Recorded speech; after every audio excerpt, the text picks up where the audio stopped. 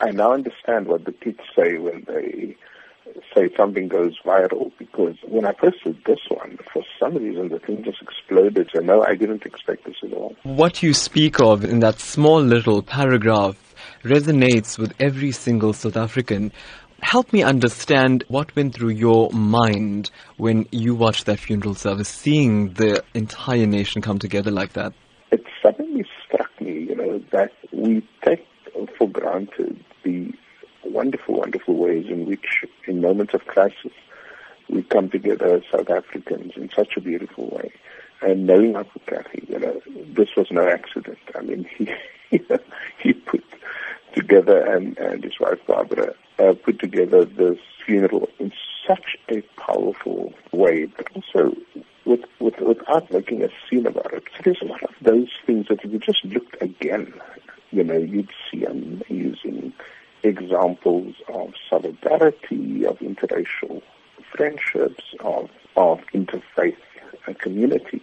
And would you say then Ahmed Kathrada has achieved a great deal of his objectives of creating a non-sexist, non-racial, democratic South Africa? No, absolutely. When Ahmed Kathrada died, I had a sense, of one of the last of South African royalty, almost, as Neville Alexander used to call them, the Walter Sisulus, the Nelson Mandelas, and Govan Mbeki, and of course, Ahmed Kathrada.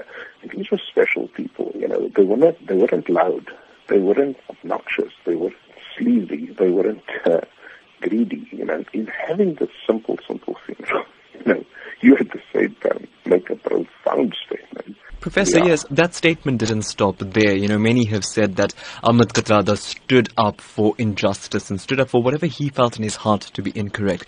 He did it again in death by the Kathrada family asking the President of the Republic to not attend. Your thoughts on the way Ahmed Kathrada stuck to his guns even at the end? If you listen to the letter that was written, read out at the funeral by former President Kgalema Motlanthe, it was a plea. It wasn't sort of, you must step down or else, It was very much, look at the country, look at what's happening, look at what you're doing, Don't you think it's the right thing to do, And so even in the way he makes that plea to the President, he exemplifies greatness.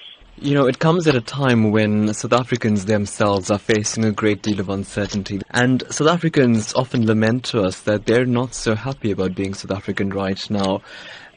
And then you see something like Mr. Ahmed Kathrada's funeral. How then do you advise South Africans to draw a lesson from this and try and implement such a change in their daily lives? My advice to South Africans is, it's one thing to sort of say Ahmed Kathrada was a great man and all of that. That's true.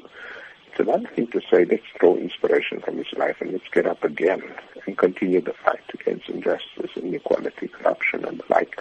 That, I think, is the real message of the funeral and the man.